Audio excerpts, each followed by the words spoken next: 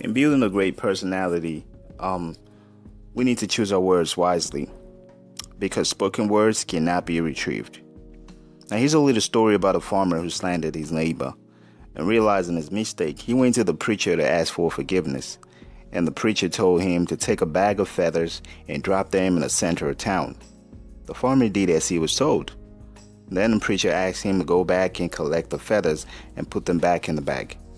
The farmer tried all he could, but he couldn't get the feathers together again because they had all been blown away. When he returned with an empty bag, the preacher said, "The same thing is true about your words. You drop them rather easily, but you cannot retrieve them." Now, what's the moral of the story?